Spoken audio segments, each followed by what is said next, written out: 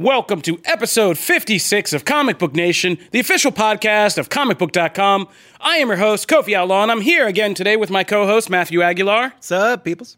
And you might remember this guy from our last episode. We've brought him back, Mr. Connor Casey. What's up? And we have these guys back because last episode we did a preview of WWE SummerSlam event, and after quite a hectic weekend and even Monday Night Raw, we have a lot to talk about on that front. So Connor and Matt are back to do their SummerSlam wrap-up at the end of the show and talk about what's happened to WWE since then. But we got more going on than that this week. We have a bunch of new comics to talk about.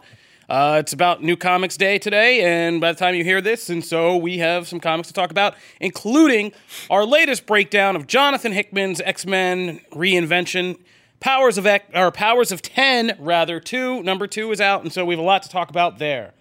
Also, but first, before we get to all of that, in our news flash, we're going to be looking at a Mexican restaurant's crazy Avengers Endgame bootleg ad. We are going to be talking about the fate of New Mutants. We will also be talking about what we're hearing coming down the pipeline for the next Aladdin live-action movie from Disney, and we are going to be talking about some new things that have popped up on the Marvel TV front.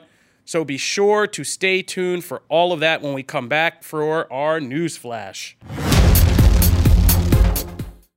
Is your child struggling with a specific subject or need help with homework? Are they asking questions that you're not sure you can fully answer? IXL Learning is an online learning program for kids. It covers math, language arts, science, and social studies. IXL is designed. This program will improve your kids' grades. Studies done in almost every state in the country. The kids who had IXL are consistently doing better. Powered by advanced algorithms, IXL gives the right help to each kid no matter the age or personality. And it doesn't have to eat up all your time. One subscription gets you everything for all the kids in your home, pre-K to 12th grade. So don't miss out. 1 in 4 students in the U.S. are learning with IXL. IXL is used in 95 of the top 100 school districts in the U.S. Make an impact on your child's learning. Get IXL now. And listeners can get an exclusive 20% off IXL membership when they sign up today at IXL.com/audio. Visit IXL.com/audio to get the most effective learning program out there at the best price.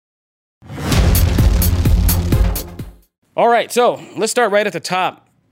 So there was this Mexican restaurant that decided to get entrepreneurial and create an ad they thought would get a lot of people's eyeballs. It worked. And it worked, yeah. It did. I mean, in terms of advertising and reach, this worked out beautifully.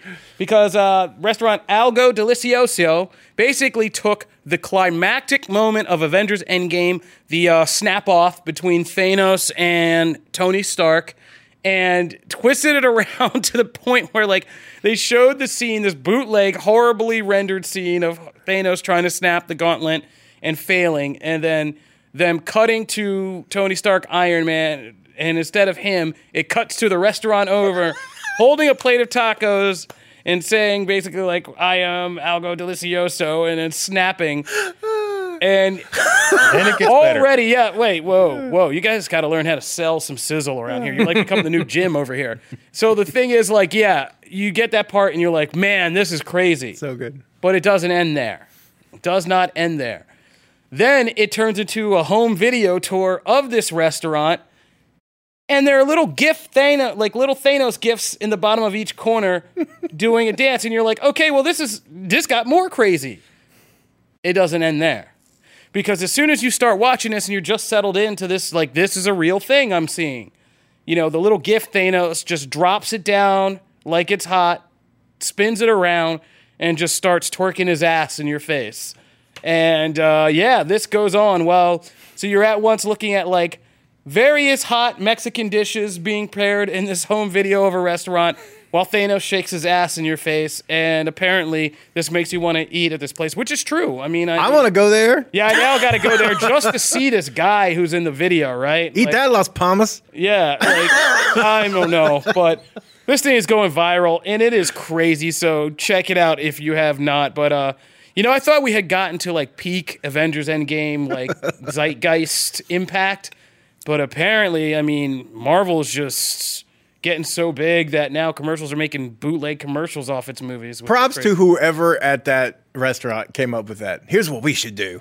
Yeah, I feel like it was like their grandson or something. Yeah. It was like, Poppy, I got something for you. Like, here's how we're going to do it. And like that kid, I mean, if he doesn't get a bunch of lawsuits from Marvel Studios, whoever came up with this, they should get a job interview for, in advertising. If you sue him for this, you're just mean. Just tie-in advertising. This is gold. You should get a free meal at there you go. Delicioso, free like Marvel company party meal. You can see where all the budget went though, because there's this well-rendered Thanos moving around, and then there's this very like grainy bootleg version of the yo soy whatever, and then snap. Hey it's man, they priorities. They knew they had to get Thanos right. Yeah. You need to get Thanos. A thick Thanos doing twerking it is where the budget goes. Apparently, Thick with 2 C's.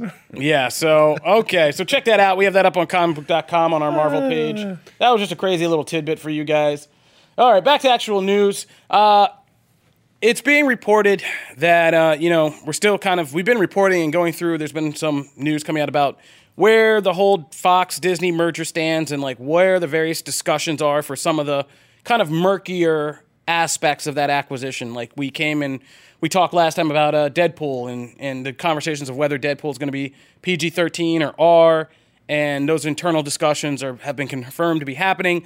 Well, we got an update on another little dangling thread from Fox's X-Men franchise, which of course is New Mutants. Now, New Mutants was supposed to come out. Poor New Mutants. Poor New Mutants. Well, again, you selling the steak before the sizzle, because I was teasing like we were going to say what happened, but since Jim Viscardi just spoiled it all, yes, poor New Mutants. Disney is not impressed with New Mutants, apparently. Here's the actual quote that I will read for you, because I did some time and I looked it up. And the studio is unimpressed with New Mutants, an X-Men spinoff, and believes it has limited box office potential. That is what Variety has reported. So that, again, it doesn't sound good. We've been debating New Mutants for months on end about like what to do with this. Is it getting a theatrical release? There's been all kinds of conflicting things because at some trade shows they were starting to put out like New Mutants promotional material.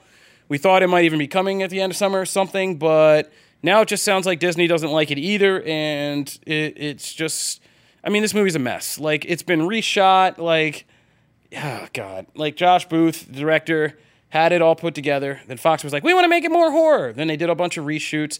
We lost track of whatever the hell was happening with it, and now it just sounds like it's in limbo, development limbo for all time.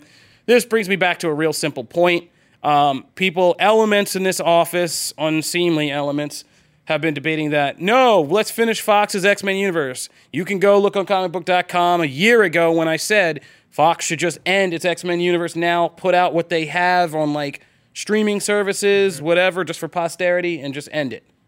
No, there's still a profit to be made, blah, blah, blah, blah, blah. That's what you hear around here. But here we are now. Dark Phoenix came out, and it tanked. Yeah. It tanked hard. So great money spent there.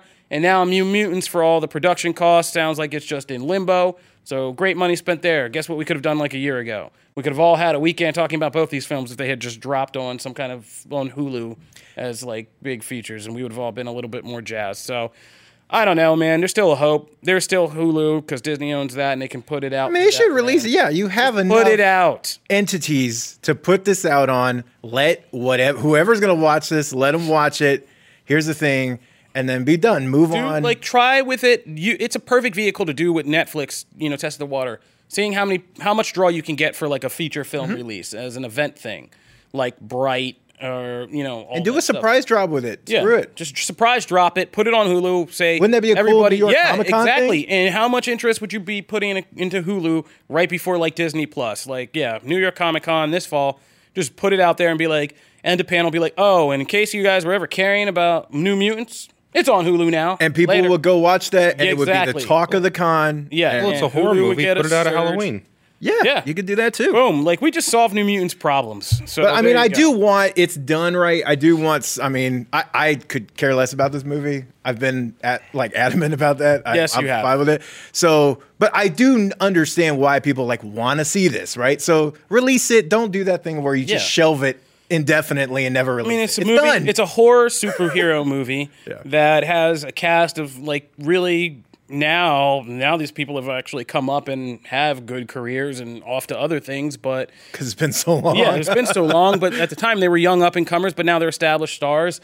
You recognize them from Stranger Things or Game of Thrones or whatchamacallit, what's the Split sequel that just came out? Glass. Yeah, Anya Taylor-Joy, like That was her. yeah. So who plays Magic, and so like yeah, just put this thing out, man. Do you think Dark Phoenix bombing just kind of gave them the sign to be like, we shouldn't even try with this? Well, New Mutants is a different kind of beast. New Mutants is like an indie compared to a blockbuster. But it's been a movie that's been in trouble since day one. Like, it's gone through extensive reshoots. I don't even think, like, Josh Boone had a falling out with execs at Fox. Like, he doesn't want to come back for it. No one wants to really do the reshoots. It's so tainted at this point that, like, why would you want to put something out that, like, it's kind of like the Snyder Cut? But this is no. I'm not letting this take place. Like, no, it's very different. They didn't have a bad movie. They had an okay movie that Fox got big eyes on and said, oh, if we pump this up with more horror, it could probably sell even more. And that's what started us down this rabbit hole. It was the greed factor. Like, they just wanted to kind of change and pump it in and play the demographics in the market and make a better, bigger sell of a movie. Then they just completely fell flat on their face with that. So the original cut that, Josh Boone put together is there, and it tested fairly well. It was just that people would have liked more horror in it, like, was the note. So, like, you have a competent movie already. It's not a troubled movie. They screwed it up by keep trying to mess with it and tweak it, which any creative person could tell you. You overdo that, it just eventually all falls apart. Which is true, but the perception now, the overall perception of it is that it's tainted, I feel like. Yeah, but that's the whole thing. You don't do an extensive promotion. Just put it out. Oh, I agree. I think you should still let release people come to it, and because it's not like an incomplete movie. That's the thing, though. Like, if this was, but if, like, even now with so many eyes on it, like, if it's bad, like, you can't just sneak this one out there. You can't just put it out, and if people don't like it, it's like, oh well, we put it out there. Like, this is a thing. I mean, it worked for Cloverfield. Yeah, that was bad too, you're and also it went away. There's people's reactions to things that they think are bad when they have to go to a theater, pay for it, and see it. Yeah. And then there's people's levels of acceptance when they sit at home and for free just click a thing that they find in front of them. If the last Cloverfield movie had gone to the theater, it would have left with a very different taste in people's mouths, as opposed to it going to Netflix. And now people are still looking forward to a true sequel. I would say it works more on the Netflix side because Netflix already has the reputation of being a direct-to-DVD, And that's my whole point about the Hulu thing. Like, if you're trying to draw eyes to this, but I don't think that's a thing Disney. But that's the thing. I don't think that's a hit Disney wants to take, especially when they've got stuff that they're just about to put out. Like, this is the PR side of my brain working. Like, they got a bunch of stuff that they're putting out that they think and want to believe is good. Why put something out there that is probably bad? Then everyone's going to be like, Disney has nothing. They're putting out crap. But no one will say that. You don't know that. But, I don't. But think, they don't know. Why would they say that? There's no. I feel like you're jumping. And this is Fox's. It's a big jump. Yeah. All they have to do is say, "Look, we're just doing this because you know what? X-Men fans want to see it. You guys were loyal to Fox. We don't want to screw you up. But we got tons of cool stuff coming down the corner that we made. With that basically public undressing from Iger to Fox, like. So why? I don't think anyone's going to point to Disney after this, bad or not, and go, "Well, it's your fault." Yeah, no one's doing that. It's their fault for letting it go. See, this is why PR is so screwed up. It's their fault for letting it get released. If it's bad, if it's not good, no one wants to take that hit. I don't think they'd be taking. Just leave it in the drawer. The conversation of whether this is going to be a hit has already gone out the window. Yeah, it's not. This is about what do you do with the corpse. Do you leave? Like, do you try to stuff the corpse in your back garden, or you just like put it out there and make a museum? Because then you're always going to get asked about it. And if you just put it out there, it's done. Fox era gone. Move on. Listen to me. In the next 5 years, one way or another, I guarantee you, New Mutants is coming out somehow, some way. Like, you might as well just attract people to Hulu is all we're saying. If they slip it in after they've put out their first wave of stuff and that's stuff even is worse. like, Yeah, no, I don't think so. Then? I think just quietly put it Clearly our rational brains do not understand Why public would you do relations. that? We're going to move on. But New Mutants looks like it's not looking good, so don't expect it. All right, moving on to Matt's territory. Aladdin was $1 billion hit this year. Matt was the biggest cheerleader for it when everybody doubted. But now we're going to get a sequel, and we got to talk to, I believe, the producer. Yeah, Lynn, Charlie Ridgely. And Charlie Ridgely got to talk to him and came away with a little scoop about Aladdin 2. So, because it's $1 billion, there's obviously going to probably be a sequel in the works. And what Dan Lin says is they are going to pull from various source material. I didn't know how much Aladdin source material is out there. Oh, yeah, decent amount. I don't know. I've never... Movie-wise, there's 3 animated movies. Yeah, but that's the whole thing. We're not just doing The Return of Jafar, like the animated sequel. Like, most people would think... King of Thieves. Yeah. Wait, what? Not King of Thieves. King of Thieves. Yeah, I was right. Yeah. No, it was Return of Jafar. It's Return of Jafar Return of first. Jafar, And then the King of third King of one Thieves. is King Yeah. of Thieves. But Yeah, that's yeah. the one everyone likes. No one likes Jafar. No. Nobody likes Jafar. People like King of Thieves a little more. Yeah. I kind of liked Return of Jafar. I liked both too. But like, here's the thing. So they're not going to just follow those animated movies. They're going to create an original story idea pulling from various source material. So it could be a little bit of King of Thieves, a little bit of Return of Jafar, a little bit of some written material and other stuff from like Aladdin stories.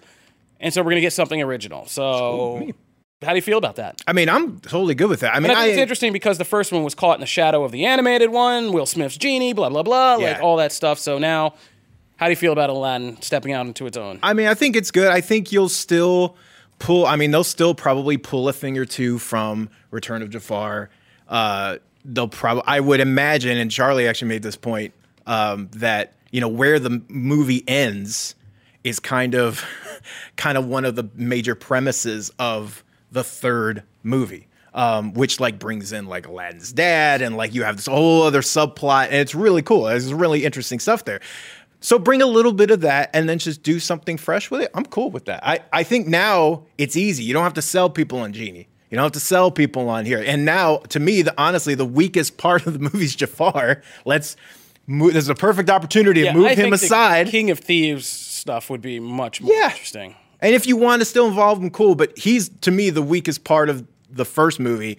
So now you have a chance to like go a different path, add some stuff in him. Cool. Yeah, I mean, King of Thieves, you could potentially do something that would make people look up and say, this is the Gambit movie we're never getting. So take a little shot at Gambit. Take a little shot at Gambit while we're just knocking down the old X-Men movie. Fair enough. All right, so that sounds pretty exciting. Connor, I know you have heavy thoughts on Aladdin, but we don't have time for them. I'm sorry. Fair. All right, moving right along.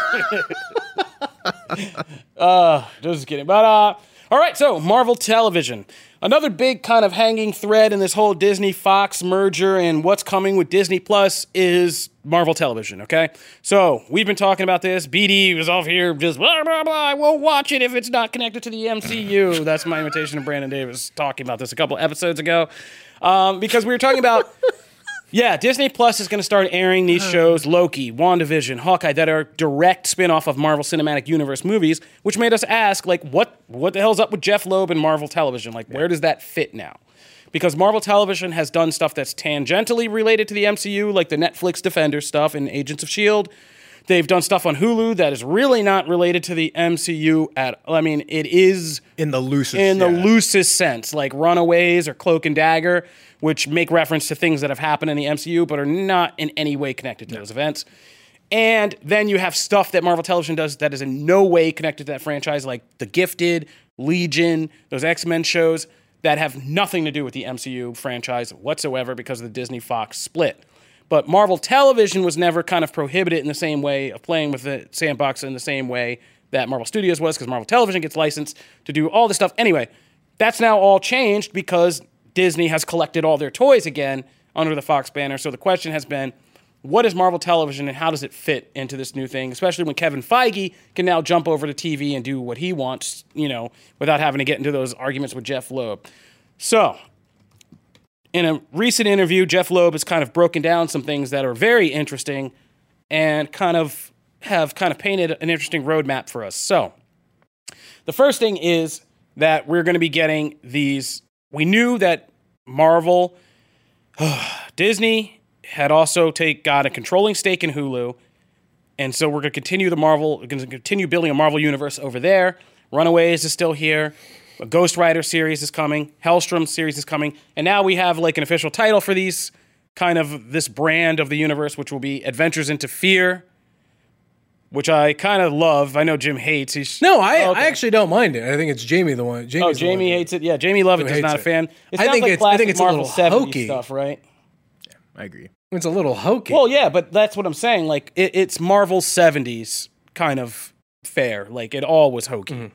Right. It had stuff like Journey, or 60s, 70s, Journey into Mystery. Mm-hmm. Yeah. Like, Adventures in... Tales of Suspense. Yeah, Tales of Suspense, Adventures in Fear.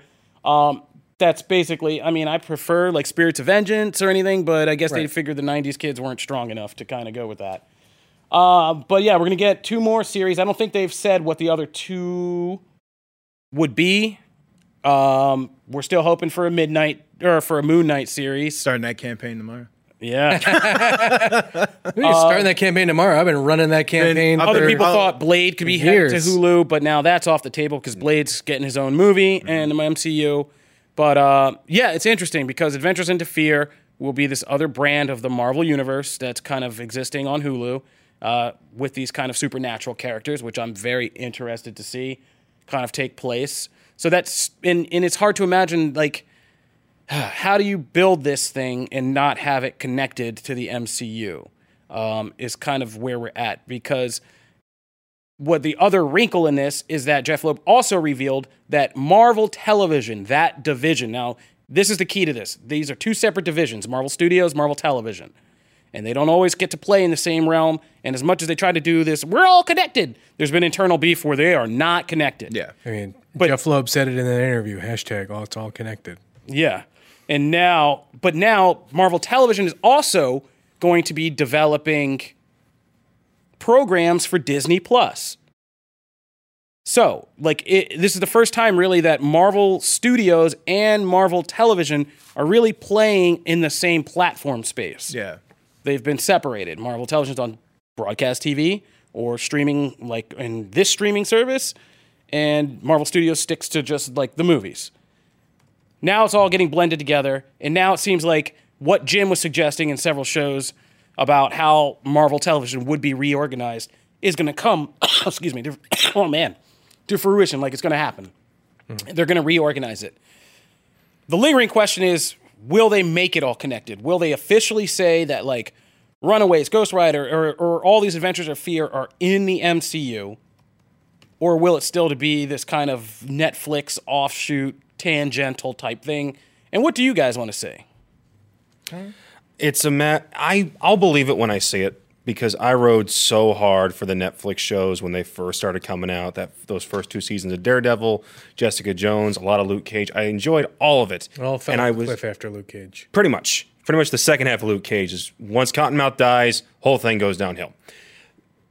I was strongly defending at the time, like, no, it's still connected. They mentioned the Avengers. They mentioned Hulk's attack on Harlem. They mentioned Captain America. Like, it all still works, even though none of it's really going to connect in terms of, like, Tony Stark's not flying into a bullet, scene. like, all it's that stuff. Like, not going to happen. But as it went on, it became more and more clear that they don't care about the connection. And then when you get to the matters of what happened with Endgame, it's like, okay, they really don't care because they're not going to address War that was nothing at all. Yeah, I mean, it was really nothing for S.H.I.E.L.D. either. I mean, S.H.I.E.L.D.'s kind of completely S.H.I.E.L.D. fallen. deliberately went, hey, let's get the hell out of here so we don't get affected by this other stuff. We're going into time and space, so we don't have to deal with Avengers Infinity War. For me, it's all talk until they actually prove it.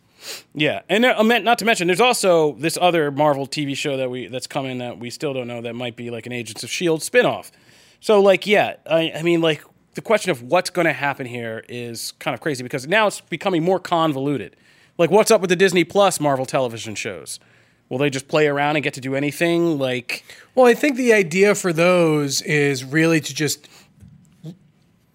truly continue the ongoing narrative of the MCU, where everything else is more like S.H.I.E.L.D. Season 1, Season 2, where it's reactionary to the events, but they're not actively pushing the MCU story forward. I think that's probably more of what we'll see, and then with an odd cameo here or there. But to me, the Marvel Studios produced shows for Disney Plus are to, like I said, to move that story along. Yeah, but where everything else kind of happens in the we're reaching a level of consumer confusion that I think begins to get problematic right about there. Like, you're on the same service, Disney Plus.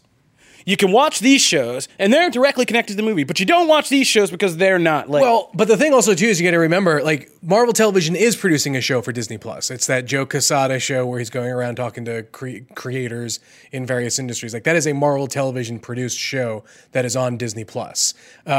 We don't know if we're going to get a insert character name here show produced, by Marvel Television on Disney Plus. So you think that'll be the caveat, that it's all like culture stuff? Yeah, it may end up being culture stuff, or I know the Marvel.com has every once in a while has done a bunch of oh god, what's that ESPN type documentary? Sports Center? No, I know what you're talking about. 30 for 30, those 30 for 30 type stuff. I think you may see more of that type stuff produced by Marvel Television that ends up there.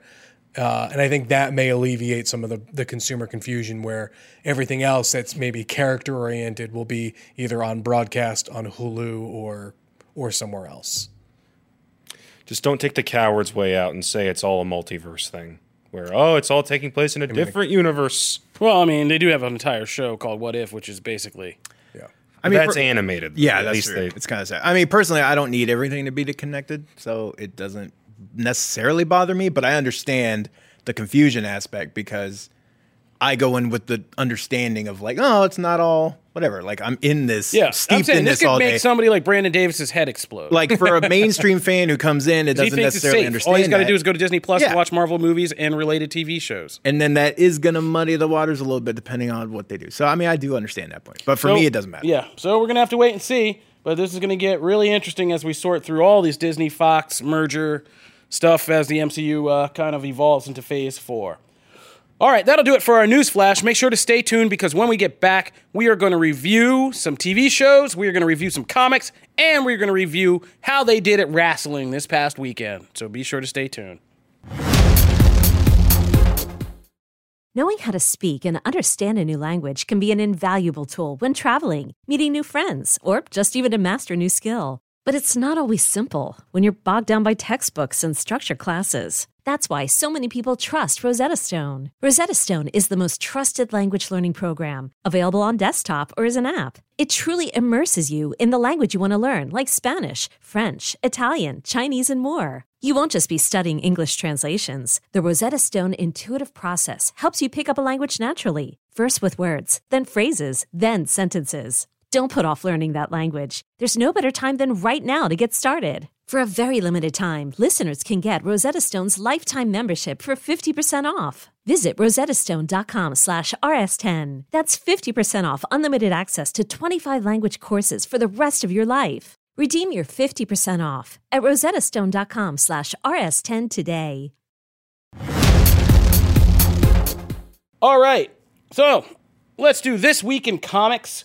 We're going to go through things. We're not going to get too crazy into like the Powers of 10 thing because we've done some extensive reviews, but we are going to talk about it. Yeah. But first, the real headline here. We're getting a Yondu series. Are you excited about that? I mean, I was excited to see his ugly blue face like, popping up everywhere. I know Jim probably knows more about that than I do because I haven't really steeped in the Yondu. Like, what is the Yondu series? Oh, it literally is what it is. It's just story of Yondu. It's Yondu being Yondu. Okay. Doing space adventures. Have they basically just stolen MCU run like Yondu and I mean they've adopted his design. Yeah, about to say, because I feel like that's a lot of Guardians because before that, like classic Yondu, nobody cared about for a series. Oh no, giant Finn absolutely thing. not. Yeah, And Finn Archer Yondu, nobody cared about.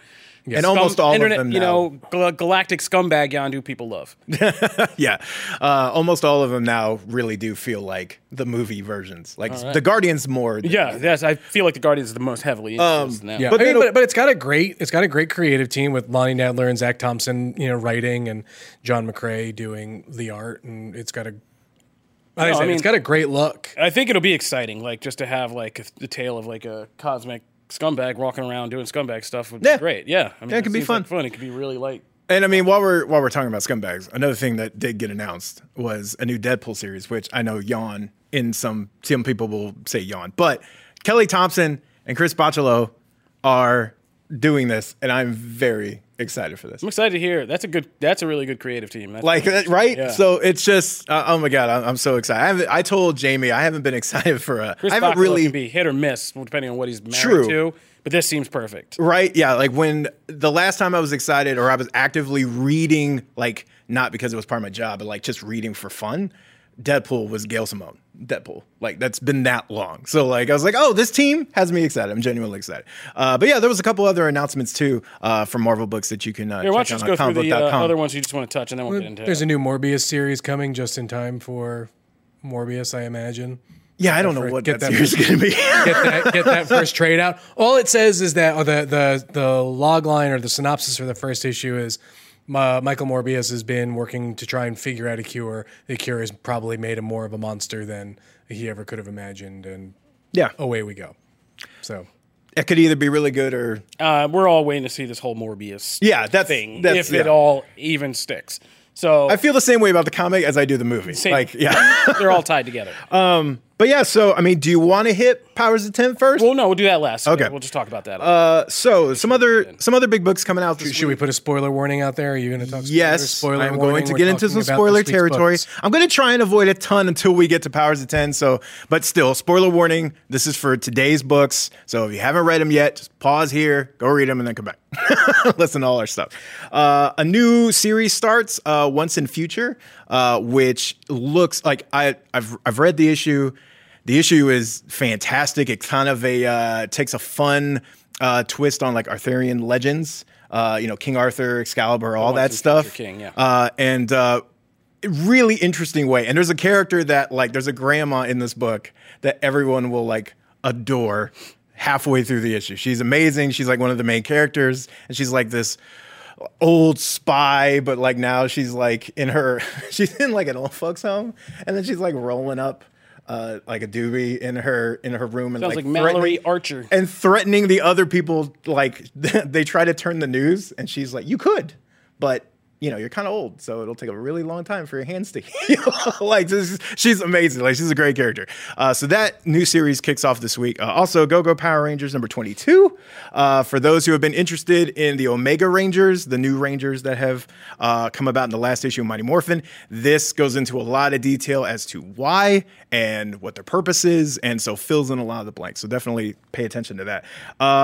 A book I am shouting out because it is a big book, Event Leviathan number 3, which is kind of DC's. Would you call that an event book right now? It's kind of weird. It doesn't feel like an event book, but it's their big thing. It's affecting other books. Yeah. So technically it is an event book. It's just the most low-key event book ever. Like just stuff. prepping for Leviathan's debut in Supergirl this fall. Basically. It's not great. This issue is not. This is probably my least favorite issue. This is probably my least favorite issue so far, and especially like on the art side of things, which is kind of surprising. But this is the roughest Alex Maleev. Man, we've seen it. It's kind of rough, and there's still some good parts. But overall, I was kind of disappointed. But it is still a big book. Also, a book that do not read if you are having a bad day. Separation Anxiety number 1, which ties into Absolute Carnage. This book is terrifying. Well, okay, thank you. I came in, I was like, dude, I needed a cleanser. This book has affected everybody. What is this book I needed about? a cleanser. It's just like. I mean, I can go in the spoilers here. So it's like a premise. I want to now. Imagine if it was the John Carpenter's The Thing, but in a house in the suburbs. Oh, okay. And it's told through the story of two young kids, and it's just like, man, it's rough. It's a little rough, and it's like the art doesn't help, and by the end of it, it doesn't leave you in a happy place. Like it's just kind of a downer. It's good, but it's kind of a downer. So anyway, I needed to watch something fun on YouTube after they do some crazy stuff with body horror with the symbiotes in that. It's kind of crazy. So good though. but memorable in the wrong ways. Cap Marvel number 9 definitely reveals some things about. I mean, they've done a lot of things about revealing her like Kree heritage and kind of playing on some topical issues here as well about like acceptance in American society. It's really good too. There's Get some it, good Matt. You reveals. love Captain Marvel. Here's the thing. See, I only mentioned it once. Fantastic Four number 13 actually has a great matchup between the Hulk and the Thing. And I think if you have been a fan of the Thing for a long time and always feel like he gets second billing to Hulk, you'll really like this issue. Yes, there's been an ongoing storyline, but you can really come into this kind of and just read this for what it is. I think Thing fans will really like this. And then last but not least, a book I did not expect to like was Punisher Kill Crew number 1. That spins out of War of the Oh, I Realms. thought it was about killing Drew. That's what you have written. No, Kill Crew. Drew. Kill Crew. What did Drew do? So- Kill Drew. I'm not the biggest Punisher fan. But this actually grabbed me by issues in. I was like, all right, I'll stick around on this series because it does put him in territory that I think is interesting for his very hardcore tunnel vision type of character. It puts him into a Guardian role, and I think that's interesting. I think when Frank Castle's put into those roles, that's good areas for character work. So, really interesting. And you if you read War of the Realms, it would be better, but you don't have to enjoy this issue. So I very much think it's great. And now, Powers of 10. Okay, let's talk about Powers of 10. So we've been doing Jonathan Hickman's X-Men reinvention every week and every issue. Just when we think we got a handle on this thing, like a new issue comes out, it's House of X, then Powers of 10, then House of X, then Powers of 10, and we've gone through 2 cycles of that now. But every time we get a new issue, it's just like, what? And we have to kind of realign our perceptions all over again. Now I got to go back and read House of X 2 all over again, and 1 probably, and Powers of 10 1. But yeah, so we're going to talk major spoilers for this issue. Like, we're going to break it down. So if you have not read Powers of 10 number 2, stop listening now. All right. So after last week, we found out in House of X number 2 that Moira McTaggart is an Omega level mutant who basically has Groundhog Day power. She dies and restarts, but instead of like reliving the same day, she relives the same lifetime. Mm-hmm. So she dies and then relives a lifetime. She's done this 10 times, and the current Marvel universe that we know is her 10th lifetime. And in that 10th lifetime, it's teased that she went back to her first meeting with Charles Xavier and basically showed him the truth of who she is, because her mutant power only activates when she dies, it's not really detectable during her lifetime. Mm-hmm. So she opened her mind to him, and she can kind of hide this and showed him the truth about everything about her, which blew Xavier's mind and started them on some plan that relates to these various futures that we have laid out for us in House of 10 or Powers of 10, the beginning of the X-Men, the current timeline, the future timeline of the man-machine supremacy war, and then this further 1,000 years later where this it's 1, 10, 100 blue. Yeah. 1, 10, 100, and 1,000. Yeah, Powers of 10. So, in the 1,000 in the future, where there's this advanced society after the man-machine supremacy war, and there's this blue alien mutant thingy who's, this whole society, and what that's all about. Who's working with Nimrod. Yeah, working with Nimrod now, because all of this old conflict is obsolete now, and now there's something else they're working on, which is they keep mentioning Ascension. Yeah. So, we got to find out in this issue several things, and this is probably the most piecemeal issue of the entire series so far, because it's spread out over, it just does key scenes for certain things.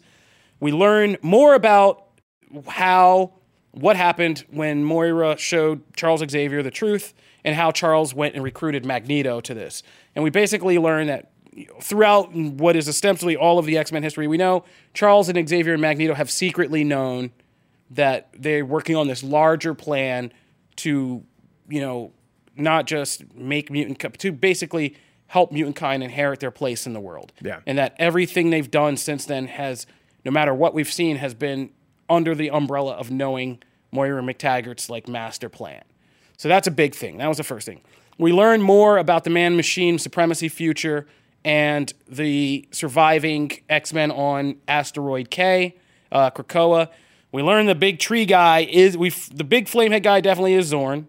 The big tree guy is definitely not Black Tom Cassidy. Yeah. It is the Krakoa entity that has somehow taken over Cypher's body. Well, it makes sense given what you saw in House of X #1 and Cypher doing all of the the work on Krakoa and adapting it and all that jazz. So I actually really think that's a cool way to give Krakoa legs, basically. Yeah, literally give it legs. So, the Krakoa entity is now one of the surviving members of the X-Men, which makes a lot of sense, more so than Black Tom, I guess. So we learned more about that future, and what they stole was... And I love Hickman, because in the issue of Powers of 10, the X-Men in the future had this big battle. They steal this thing from the man from, the lesser Nimrod Citadel or whatever it is. And they never tell you, after all this action, what they actually stole. Yeah. This issue goes deep into what they stole, and it just tells you at the end that what they stole is a thing that helps them find the actual thing. Without telling you anything. So we got that.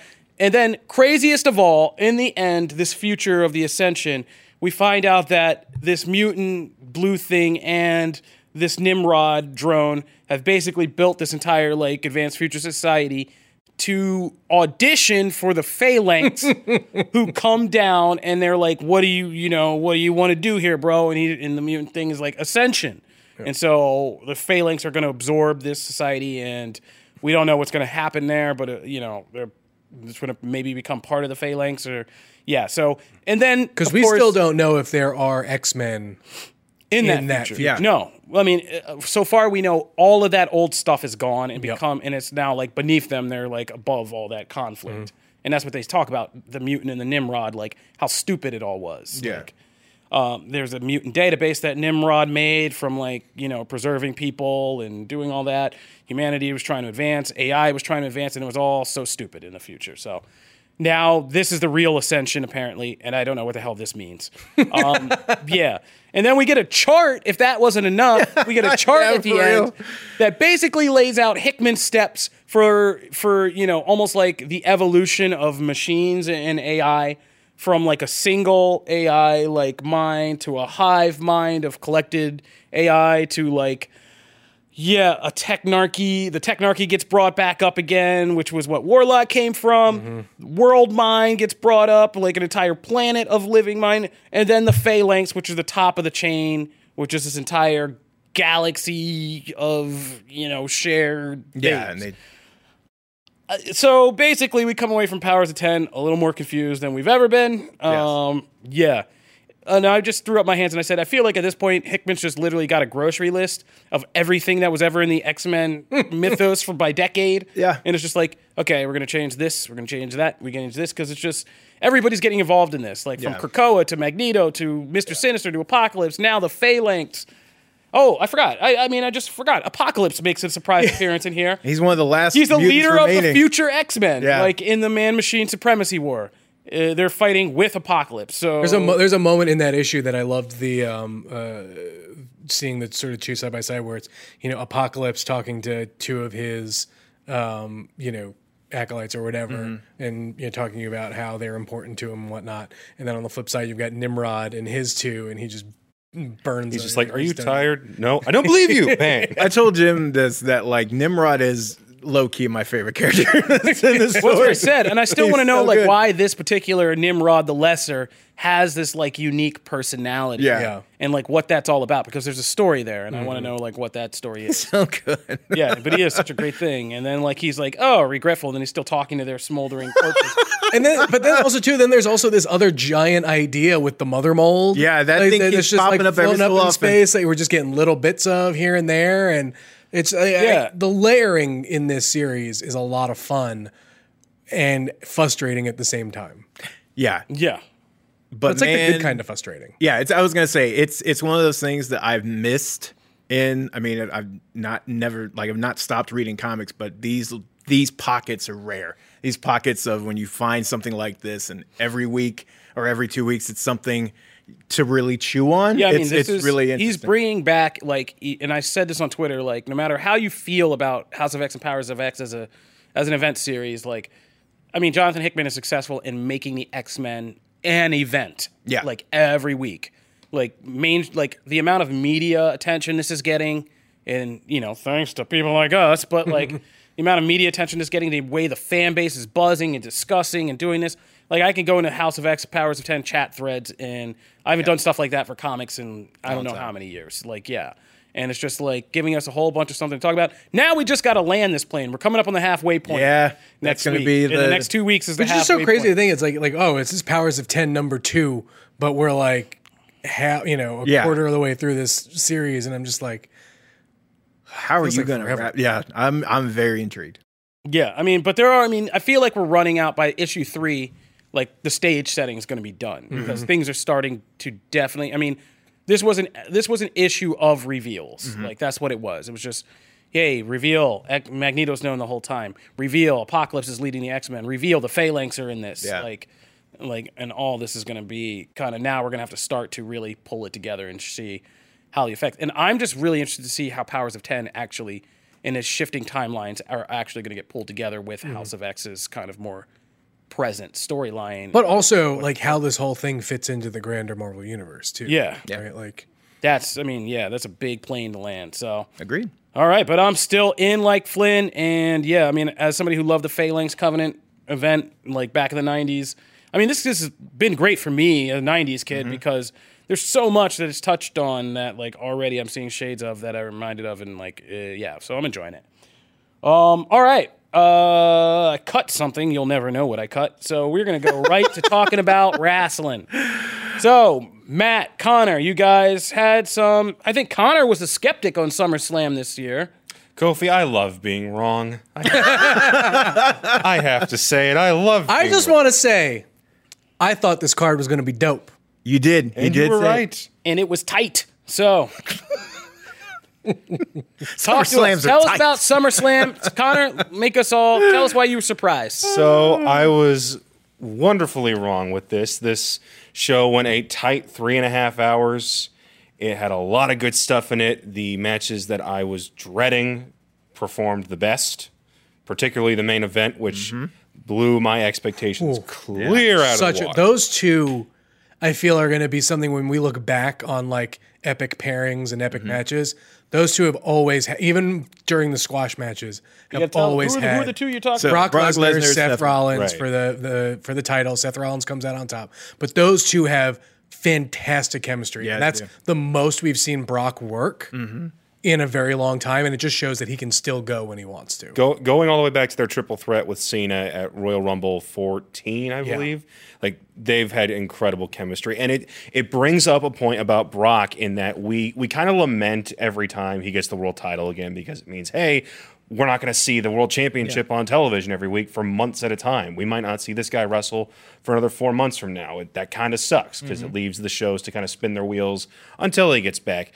But this just showed that when he wants to and when the situation calls for it, Duke can put on incredible matches, even if they're only 10 minutes. I also think they did just a much better job between the time he got the belt and between this of keeping him present even if he wasn't there. I mean, Heyman's promos, the whole will he or won't he, the cash in, like all that stuff was handled actually pretty well, and it kept his name in there. You were always thinking maybe he'll show up. They did a much better job of that this time than they did last time. Exactly. Because he was gone, and I feel like it's justified for people to go, great, he's going to be, because that's what happened last time.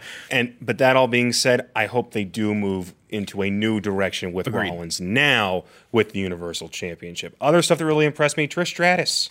Dude, that Had the came longest out of match nowhere. of the night. She looked great for not having a full match like that since 2006. Yeah.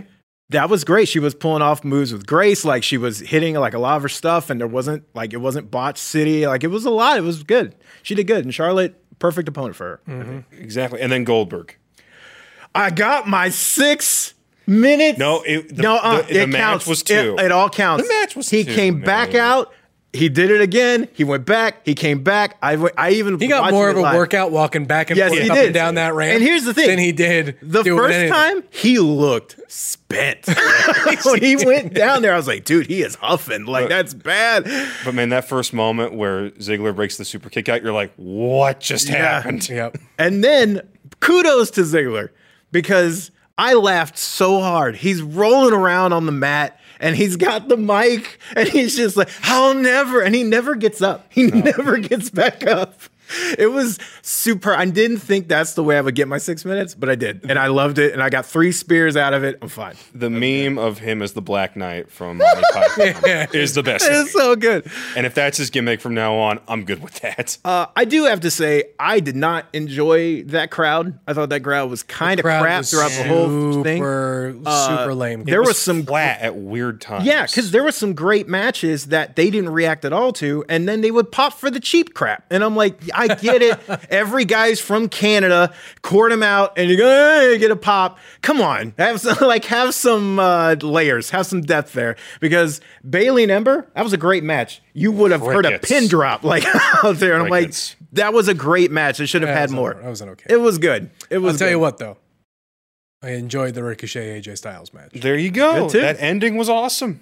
I thought the crowd wasn't as up in that one either. I thought so. Yeah, there was a couple of great matches there. Glad they're letting the OC keep rolling with all those titles. And please, dear Lord, don't let WWE screw up Bray Wyatt and the Fiend. Good. That was my biggest disappointment of the night. Are you serious? No, not Fiend's entrance. That was that was great. You didn't like the match? No, it was crap. It was short and crap. I said on here. What did I say? It's actually on tape. You can go listen to it. I said I didn't want a pure thing because I thought they can get a lot out of this in the future. If they do it right, you build him as an unstoppable beast, and then you bring Finn back 2 months, 3 months later, whatever, and you have yourself a great match. Instead, they don't do that. It's like there's not future proofing. This is just, we'll do a real quick squash because that's easy. Yeah. And it's boring. Because I imagine they've got different plans for Finn. I imagine. You know what? You saw what they teased at the start of the show. The OC walks in and goes, all you got to do is say when. I know that. That's Give fine. us what we want. Okay. I don't think everybody wants that. A lot of people want that. A lot of people do, but I think a lot of people would also sign up for a Bray Demon feud as well. We got that already. And you got that as a crap Bray Wyatt, not committed to that character that was Bray Wyatt with magic powers. Yeah. Lame. That was the lamest version of him. With magic powers. Are you talking about the stupid holograms in the ring and crap? No, that was awful. That was terrible. Against Pumpkin Demon. That was terrible. I know, but that's why I feel like they need way more space. I think because here's the thing. You're getting space. No, because here's the thing. Demon Finn is weak right now. They have not built Demon Finn. I know that he's about to go away for months. But it's the thing, you still need stronger Demon Finn matches to happen for you to believe that Demon Finn actually has a shot. You're right. Maybe. And then he stops midway and does that weird, I don't know what I'm doing. Am I committing or not? He holds his head. No, because he's doing the thing where it's do I hurt him or heal him? Okay. And that's the thing that we've hinted at in all the I thought that was bad too, because I don't think they should. I thought they made such an iconic impact with the lantern. Bray's dead, dude. That stuff's holdovers. No, don't do that. Start with the new thing. I don't think that's. I think the old Bray Wyatt is dead. That's what that is. That the old Bray Wyatt heel or whatever. The Yowie Wowie Bray Wyatt still very much alive. This whole thing, Firefly Funhouse Bray still alive. And Twitter agrees with me, by the way, because after that, people went, "Why are you messing with that? Just make him." They wanted, the audience wanted him to get smashed and make Bray look like an unstoppable force. They didn't want him to stop midway and be confused. No one wants a confused Fiend who needs to go to therapy. No one wants that. Just give us Fiend. I think you'll still get that. I do like him using the mandible claw though, because that means you can put him up against Braun Strowman type big dudes and still have him take him down. Yeah, and it feeds into the whole horror movie aesthetic. I mean, like we said before, this is a Jason Voorhees type finisher. Yeah. Now, let me ask you this. Beyond the Bray and Finn stuff with the future, we'll get the Fiend versus the Demon at some point. Yeah. Maybe. What matches excite you going forward? Because we've got Sasha Banks versus Becky Lynch already teased. That one. We've got King of the Ring coming up starting you already answered the questions, that one. King of the Ring next week. Jim, I know you're excited for that. Yep. We're getting Kofi Orton continued. We already know that. I was pissed with the non-finish. I was so disappointed by that. And so was the crowd. It was a pretty good match, too. It was. But that finish was terrible. Yep. That finish was so bad. The crowd reflected it. It's like, give us a finish. It landed with a thud. I mean, they booed. I mean, some people were booing that. And I'm like, that's terrible. I'm not excited for the Orton Kofi. I think some of the King. You are always excited for Kofi. I think the King of the. I love Kofi. I just don't want him against Randy Orton. Put him against almost anybody else. I'll take him against Heath Slater. Just don't put him against Randy Orton. The King of the Ring, we were kind of talking about earlier, like, that is interesting. The SmackDown side looks a little weak. I mean, it's weird because there are people that are on both of those lists that clearly are not going to win. Yes. And that's what I think takes a little bit of the juice out of it. Like, it's just list fodder where I feel like you could have swapped people out And made it more. who had a better chance. Because when you look at it, I mean, it's like the Miz is a clear standout. Samoa Joe, Andrade, Corbin, unfortunately. But on the SmackDown side, you've got I don't even remember who I thought were the front runners on this. You were upset about Shelton Benjamin being because I love Shelton Benjamin, but like, come on, you put him on there, you're like, that dude's not going to win. So there's a few ways they can go with that. If they go the route of like the early 2000s with, hey, if you win it, you also get a title shot. It's like a Money in the Bank down the road. Brock Lesnar kind of got inserted in the title picture that way. Or you do what they did with William Regal in 2008 where you act, instead of just, I got a crown and a staff and everything, it's, I've actually changed up my character and can... Like, I don't want another best forward. in the world scenario here. I don't want another Shane McMahon for 6 months because that is nothing, right? But I feel like Andrade could do something along. Well, to wrap want this it up, to give bring Joe. us all to a close. Now that you've gotten the events of SummerSlam and or Raw, what do you guys want to see next?